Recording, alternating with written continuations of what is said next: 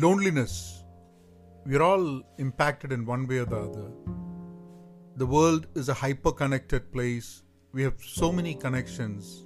I wouldn't say friends, but connections. We have technology and apps and gadgets through which we can connect with anyone, talk to anyone, but still we remain lonely. Or there are many people who remain lonely.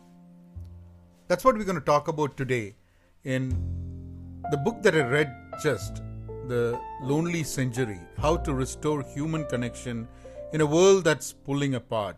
The book is written by Norina Hertz. But before we get into the book, let's take a quick commercial break. This is Vinod Narayan and welcome to the Pen Positive podcast. And wherever you're listening to the podcast, don't forget to subscribe. Send me an email at penpositive@gmail.com if you want to connect and if you want to share some book or ideas for podcast. And if you want to be part of our learning community, head on to penpositive.com.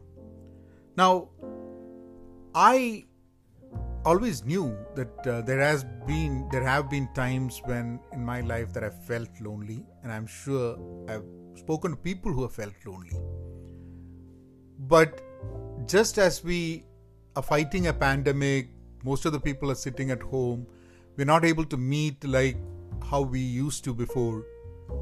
I think it's a conversation that we all need to be having, because one of the important things about technology is that technology, while connecting people, can also make people go apart, right? If you go to Instagram, if you go to Facebook, if you go to one of those social media, one of the things that you would kind of start believing is that everyone in this world is together. Everyone in this world is having a lot of fun. But you're the only person who's alone, who's lonely. And that, for most of the people, they don't even realize that till they probably, you reach a point before you can realize. And maybe it's community. Maybe it's that we have very less avenues to connect and collaborate and work.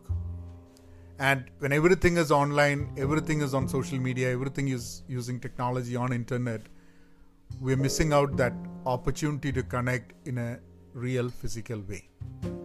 Offices. Even when people used to work in offices, they don't have the time to have that lunch, that maybe taking that 1 hour off and then walk towards a place and have lunch, or maybe sit together and have lunch. And now offices are not there, you're working from home. So obviously work and family time and home and everything is one and the same. So how has that impacted? Have people found themselves to be less lonely because of this, or have people found themselves to be more lonely? One of the things that I did when we started the stay at home is I made it a point to call up people who are staying alone. In the sense they're alone, living without anyone.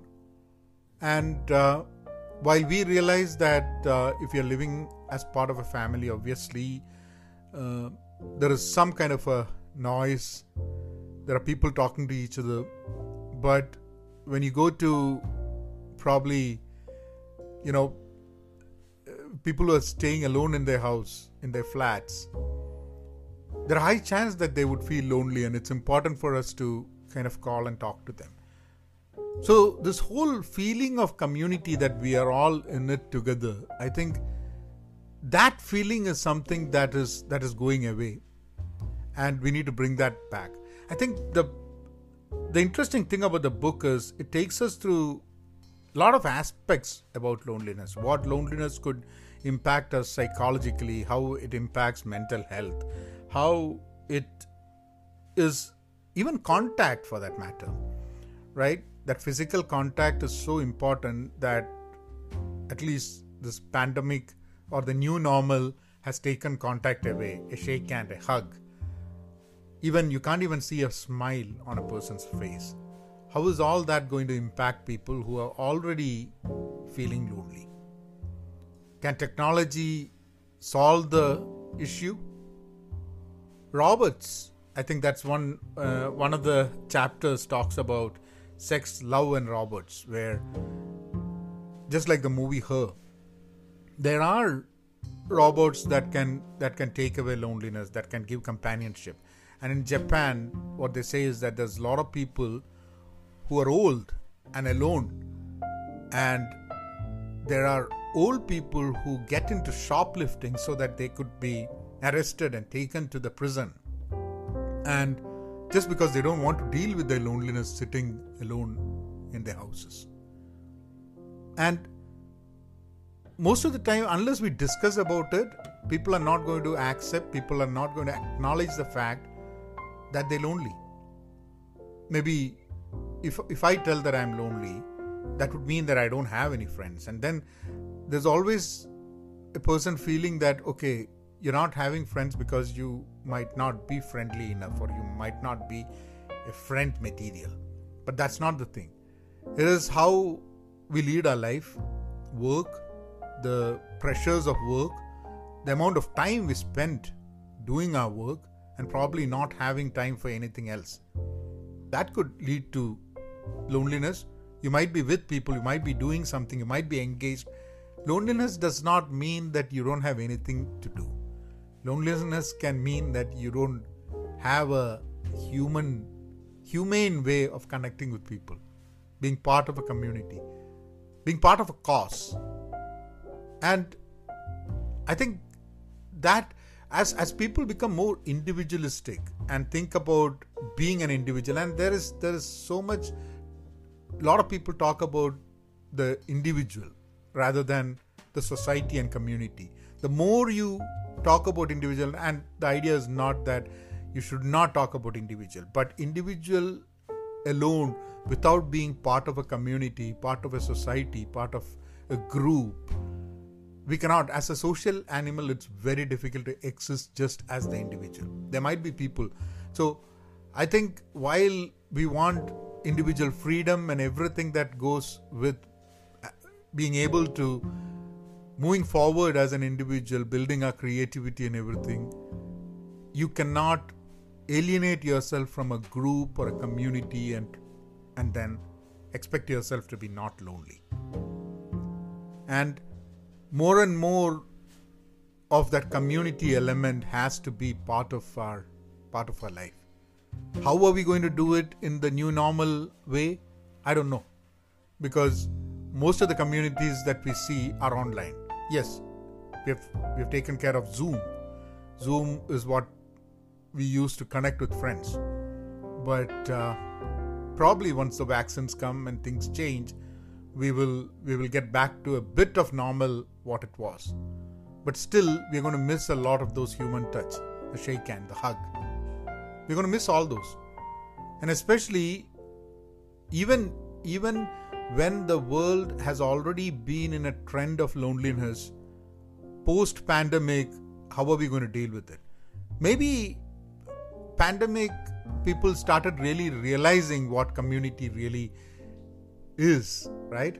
So even for those people who had been keeping away from community and groups before pandemic, just realized how difficult it is. Only when we really miss something, only when we cannot get something, do we start realizing the value of that.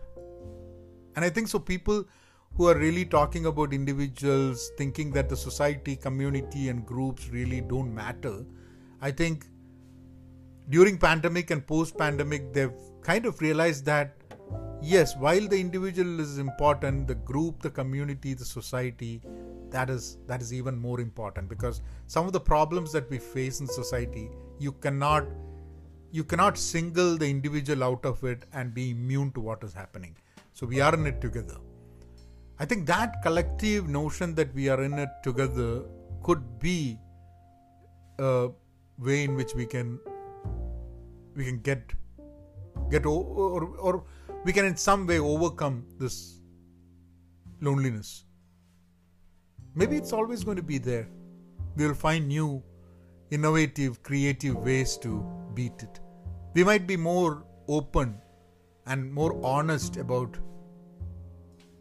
telling other people that this is how it is. Think about if you're feeling lonely, calling up someone and saying that I am lonely. Can you give me company? How many of us would be in that position to make that call? To tell someone that we are vulnerable and that we have a problem and we would like, and the problem that we have, the solution, and there is someone else who can actually help us out. Do we go ahead and ask for the help? To be honest about our vulnerability, I think, is the first step towards even overcoming the concept of loneliness. And also realizing that there are people out there who are lonely and they might need our help. And so we also going there and trying to make sure that people are part of the community, part of the group, part of the society. And I think that's important.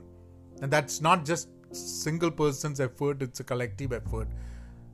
And for that, first, we need to start discussing. And that's what I found this book interesting, because it touches upon a lot of areas that probably I might discuss about some of these, not covering this book completely in one episode. I think there are parts of the book that I would probably want to do different podcast episodes on, because this is such an important topic that we need to keep discussing. So I'll stop here, and I would highly recommend you guys to get the book from your library or from whichever bookstall that you can buy your book and then read it.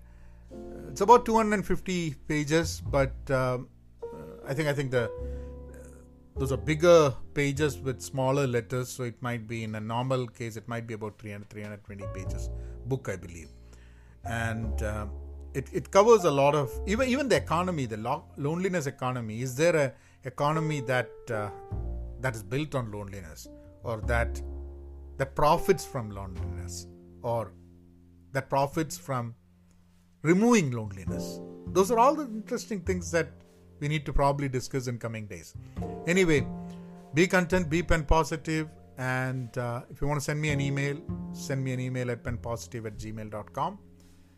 I'll take leave. I'll see you all tomorrow. Thank you.